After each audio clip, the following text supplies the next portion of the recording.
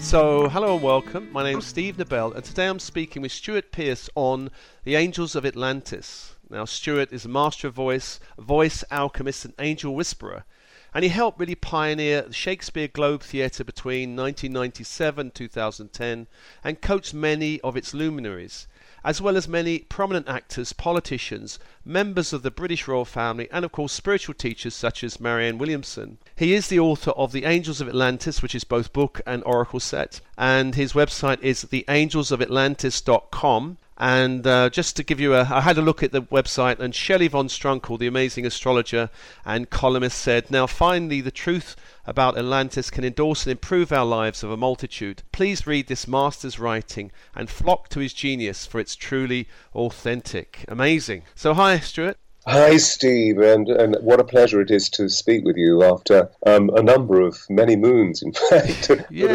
since we last spoke. So thanks for inviting me on. Oh, my pleasure. Well, I've known you for quite a few years, and we're witnessing some of your journey. Can you just say something about your journey? Quite an amazing journey from, work in the Globe Theatre with all these luminaries to the spiritual arena. Well, yes, but then life has always been thus, meaning that one of the things that first confronted me, I suppose, when I became conscious, which was early on in life, was the dichotomy that exists in life, the dualities that exist in life. But for me, it was always to do with, for example, as you speak about globe and then spirituality, that I saw spirit, that I saw angels as a child, that I saw fairies, I saw energy, and I danced with the multidimensional universe.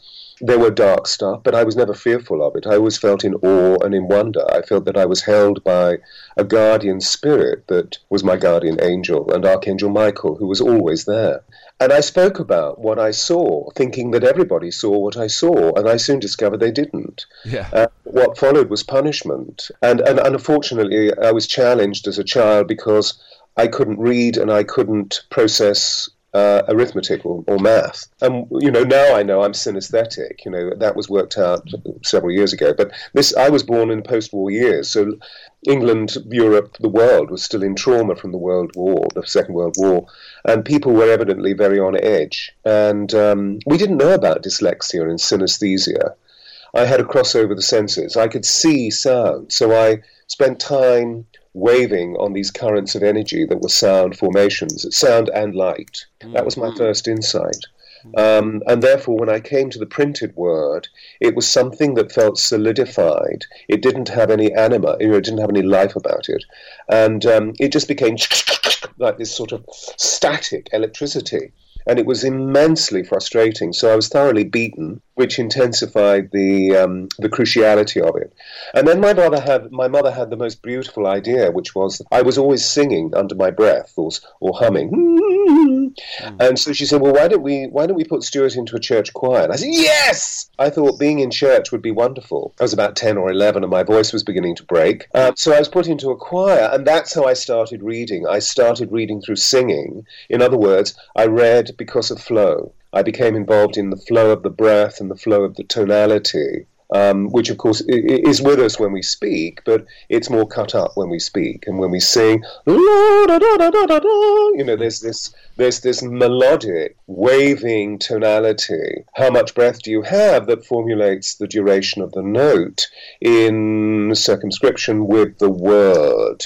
Because obviously the syllables of words are written in conjunction with note duration to help the anthem, the psalm, the prayer, or the hymn along. Life has always been dichotomous, you see, and then I grew up to recognize that I was different sexually from most people, and that was also huge disapprobation because I discovered I was gay, and it was never a problem for me, but it was certainly a problem for the world. God, the amount of gay bashing that went on, blah, blah, blah. I found my home in theatre. I'm galloping forward, but I found my home in theatre because there was much more accessibility, it was much more liberal, there were feelings of liberation, because at the heart of great acting is the essence of communication and the exposition of truth.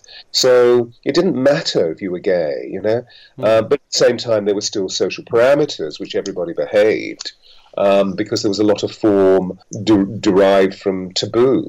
And then I moved forward and gained public respect, and that was the thing that really changed it. So I thought that the entertainment industry would be the zenith of my life, but how did I know that Spirit had this other idea about what my destiny would be?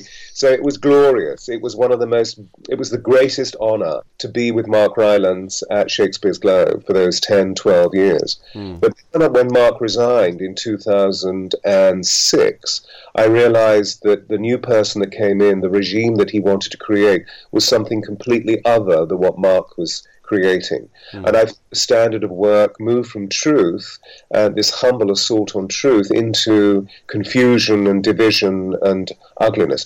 And when that happens, the work suffers hugely. So I protested and said, we can do better. And that wasn't liked. So I realized that I needed to get out.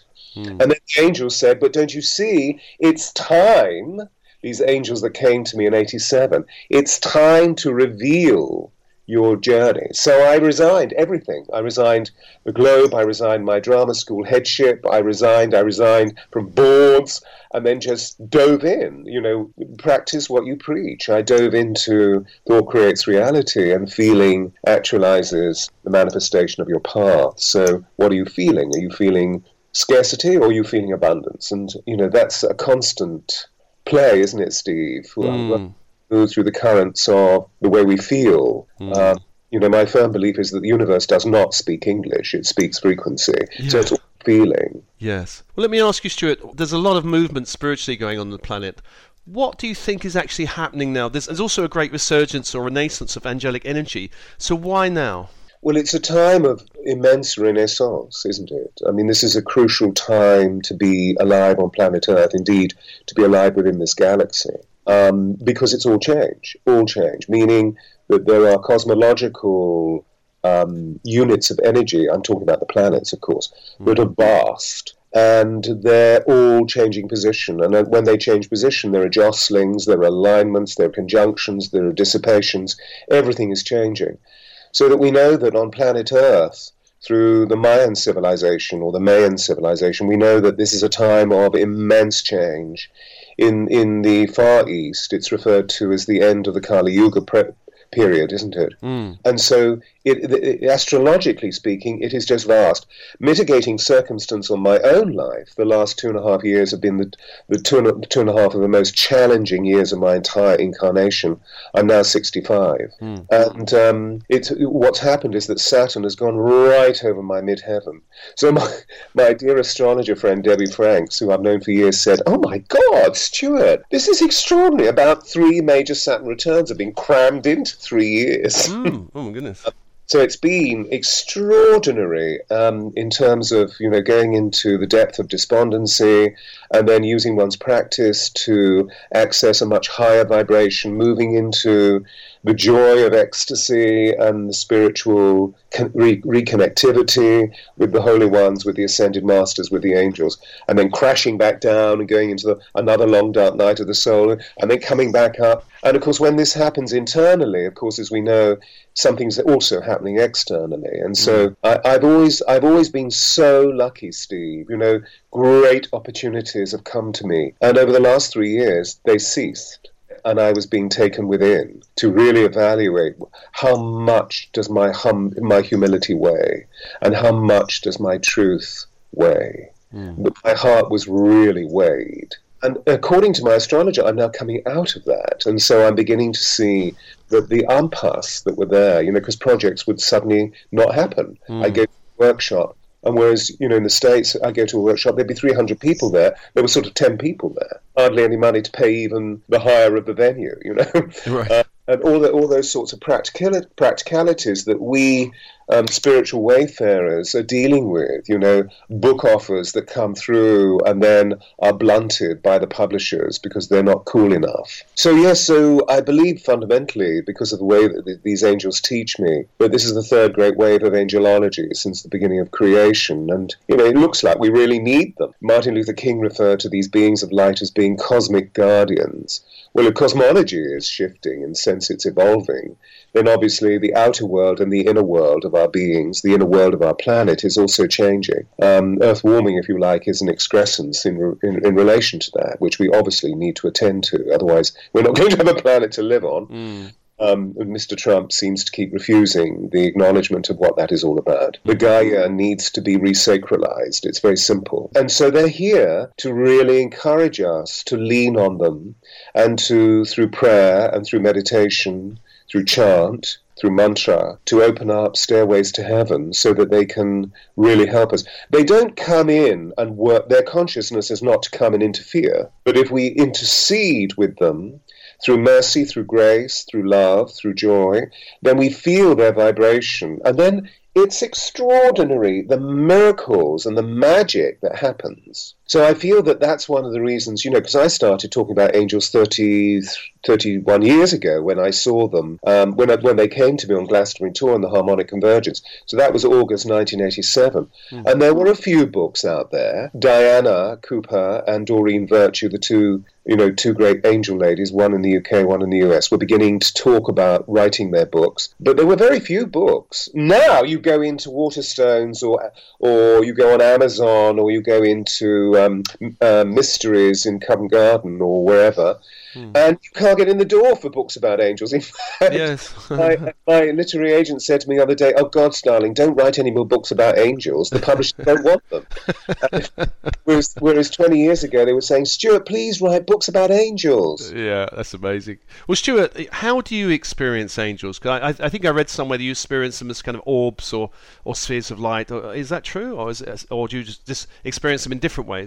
Yeah, I've always seen them either as orbs or beams of light. I've never seen them as human beings with wings. I wish I could, actually, but I don't. Yeah. Which doesn't mean to say that, that other people's credence in relation to, no, I saw a human being with wings, is wrong at all. It's just that they've always shown themselves to me. And I believe it's to do with the fact that I'm awakened to sound, you see. A scientist, quantum physicist client of mine in the States said something really interesting a few years to me when I said, "What is this orb thing? Everybody's seeing orbs." And if you watch movies or the new series on organs like Netflix, you'll see that actually cinematographers are using a tremendous amount of speckled light that comes out as orb. And this is something that's happening as a result of the digitalization of photography. So that's a science. Therefore, the digitalization, the hypixelation of recovering an image through light is forming orb manifestation. Anyway, so he said, the thing about the orb is that it's a form of geometry, but in terms of the pulsations of light and sound, can formulate itself to travel through the density of our planetary existence, meaning through weight, space, and time, which are very dense energies. So I thought that was quite interesting. Now, you cross over this world of angels and sound healing, voice. What do they say about the use of sound in ancient Egypt and ancient Atlantis? There's a lot of ideas about it, like moving great stones to create the pyramids. What have they said to you, or what do you get from them? Well, many things, because you've mentioned, you're intimating the nature of sacred sound, which is that at the core of creation is sound. Sound came about, creation came about through sound, and God said, "Let there be light," or the Big Bang. We don't talk about the big silence, we talk about the Big Bang. And actually, there's a wonderful story. It's millennial. It's very old. It's from Hafiz, and the story goes that the Divine One made a statue of clay in his, or as we will say today, his or her own image, and asked the soul to enter it, but the soul refused. Forgive me. Right. The soul refused, because the soul was free to be ubiquitous and liberated in its own countenance. And so the Divine One asked the angels to sing a seraphic chorus. And the story goes that the soul was so enchanted, was so seduced by the beauty of the angels singing, that the soul decided to enter the statue of clay. And so began Adam Kadmon, and so began human beings. I find that rather beautiful because it explains the fact that we have sound within us through our voices. We have noises within us as well to do with, physiological effects, burpings and fartings. But I'm talking about really the way that we use our voices and how our voices are at the very core of our creation. It's the first, apart from breath, which is the first independent action, the second is to go isn't it? The roar of life. And in all of our ancient civilizations, as within indigenous tribes, there was a belief in the human voice, that the human voice was always a way of reaching into connectivity with the divine. But within the human voice is a blueprint, similarly as with the iris or the fingerprint, the auditory face of our being. Up until the end of the 19th century, the use of persona was crucial within society, meaning that persona means per through, sona sound, and that we convey the essence of our being through sound. And so people measured their voices, they spoke in certain ways, which of course became dialect or accent. And then we have the snobbery of the 19th century, where you could only speak in a certain way to enter into polite society. But that became a sort of formulating device where people could have their truth measured. The ancient Egyptians did the same thing. So it seems that sound has always been very much in the heart of our consciousness. And that's also interesting, isn't it? Because what I do with sound is that I introduce people to their note, that we each have a note, which is unique to us. So if we're 7.9 billion people living on this planet, there are 7.9 billion individual notes. Your note is your note, Steve. No other human being rather has your note. It is you. And when I discover this note, is it something that I would sound myself in terms of, mantra or visualization or something, using sound and visualization? How would I use that note? Well, when we move into music, when we move into song sound, our notes change somewhat through the harmonies that are created. So because we don't generally speaking, sing our lives into creation, we speak our lives into creation, and then we sing. But I believe that the note is, for example, I believe that right now you hear me using my note. So where is my sound coming from? Where is my voice coming from? I believe that it's coming out of my heart. And so there's a wonderful proverb by Rumi which says, if words arise from the heart, they enter the heart. If words arise from the tongue alone, they don't pass beyond the ears. And, what I feel Rumi was talking about is when we, for example, a prayer that I'd love to use, I won't use all of it now, but later, if we get time to do a meditation, is I am the divine instrument of the I am. I am the flow of the cosmos. I am the very breath of life. So something stirs within us, and then we go to newspeak or information speak, and suddenly what we hear is this. Okay, so, if you listen to a news broadcast, I was just listening to something very quickly about one of my clients who's on BBC Today, and what you were hearing is this, which is a very, very different vibration from this. And so I believe that, that what this is all about is a way of recalibrating the fixation that we have on doing, which is essentially a quantitative and cerebral practice. And that it's a time of great telling that we're being asked to really go into our hearts and measure weigh our hearts for truth. And that when we speak thus, we get close to that. Now, before the meditation, I know you're going to do a reading from the Angels of Atlantis and the Alpha and Omega reading, and I'll let you say something about that, Stuart. And you're going to choose the cards, Steve, are you? Or do you want me to choose them? Oh, well, I could choose the cards if that's okay. Oh, I get to choose the cards. Wonderful. Well, let me have a look here. I've got them here. Jophiel as the first card. And the attribution is? Liberation, yes, liberation. And the last card is? All right. The next one is Raziel.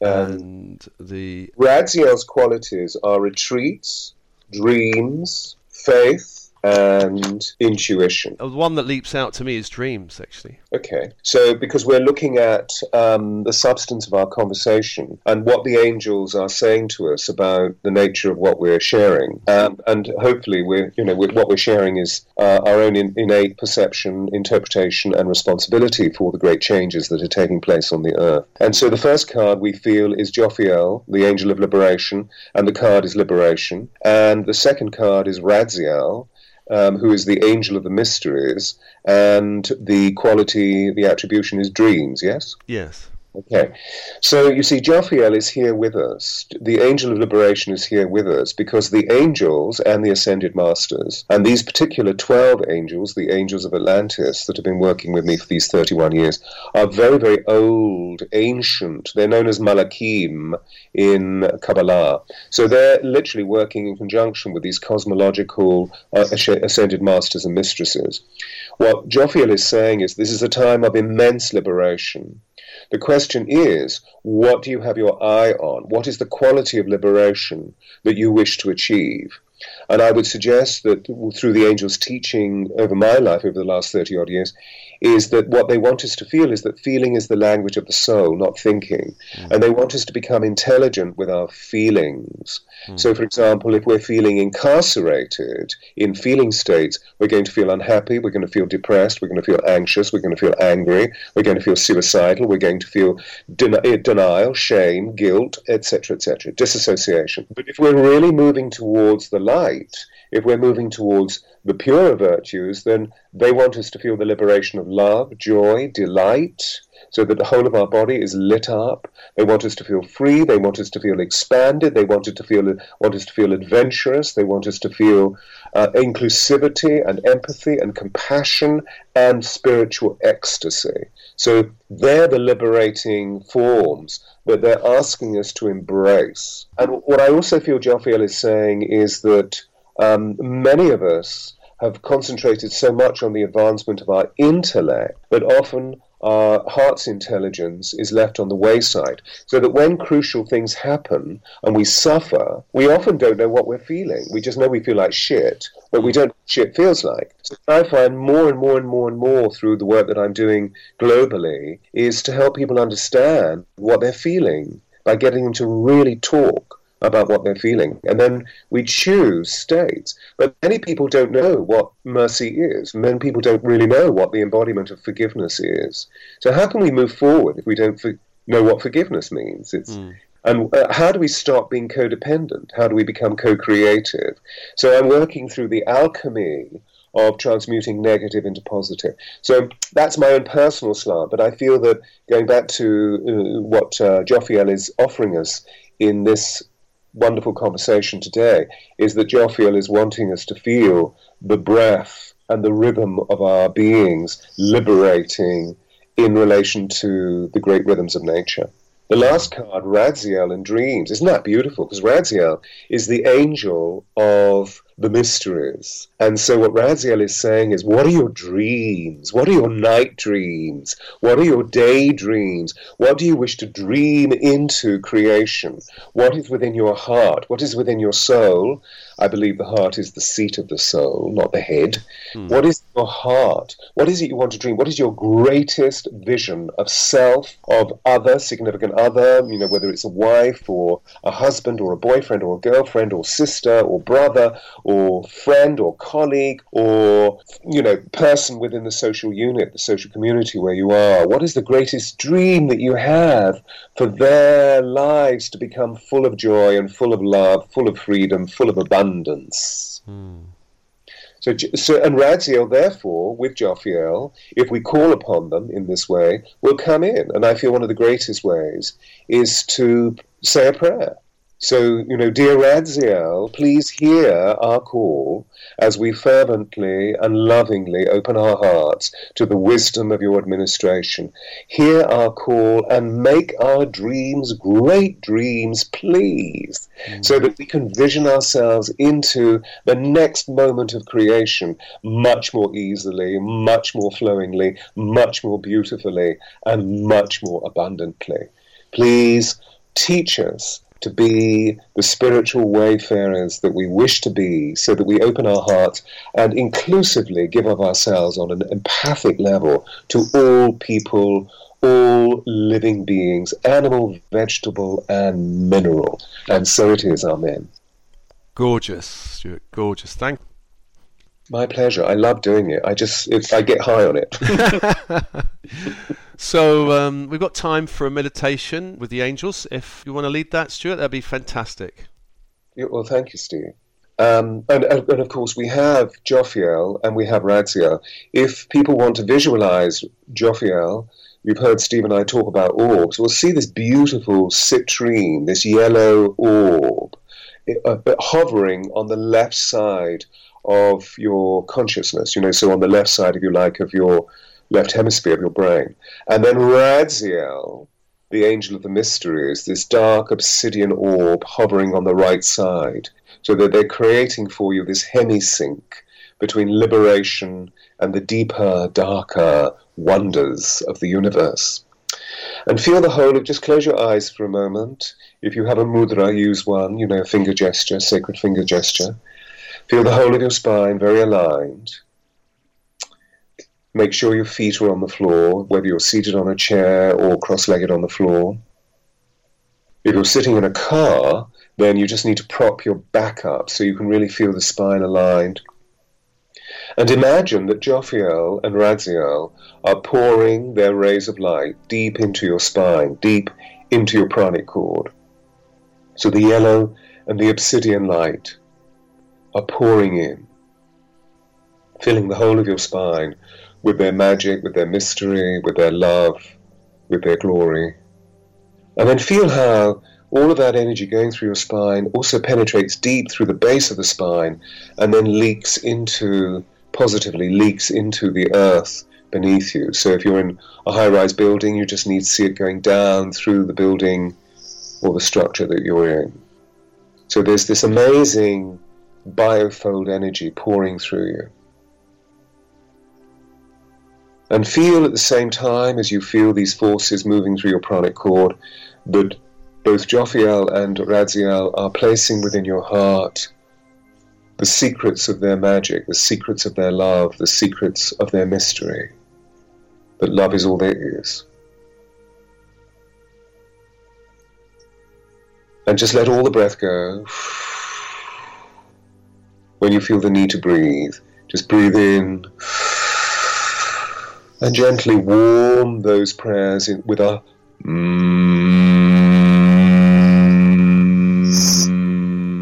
humming through your heart.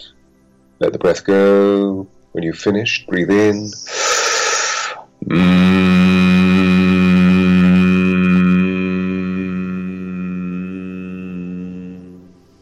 Let the breath go. And once again. And now open to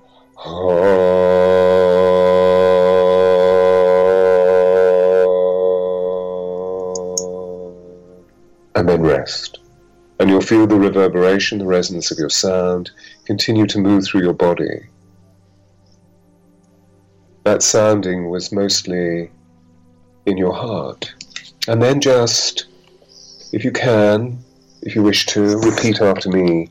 I am the divine instrument of the I am. I am the flow of the cosmos. I am the very breath of life.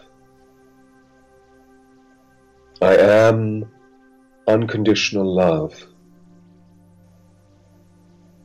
I am in supplication to the Divine Mother.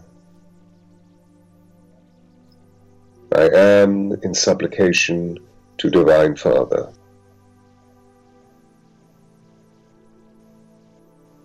I am in service to all that is humble, loving, innocent, and true. Mighty I Am Presence, please consume my doubts,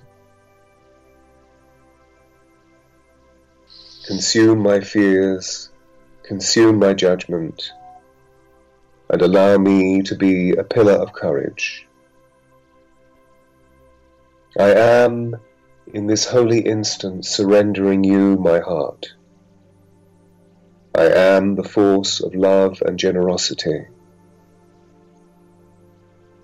I am the dazzling experience of human embodiment. I am, as human, a living form of divinity. I am the shimmering light of the Holy Spirit. I am the fire of heaven. I am the mighty presence in action. Be strong, my heart. and sing the song of my soul.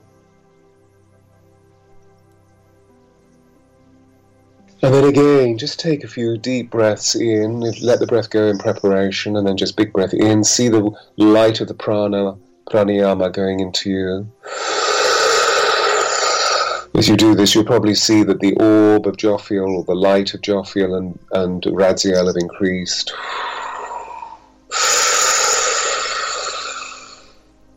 Feel the stillness within you and around you, so you just soak in your soul, and how your skin suit marks the difference between the inner and the outer world, and how you can feel all of this by feeling the whole of your body, feeling, hearing, smelling, tasting. And then when you're ready, just opening your eyes like lanterns, feeling yourself at one with the divine.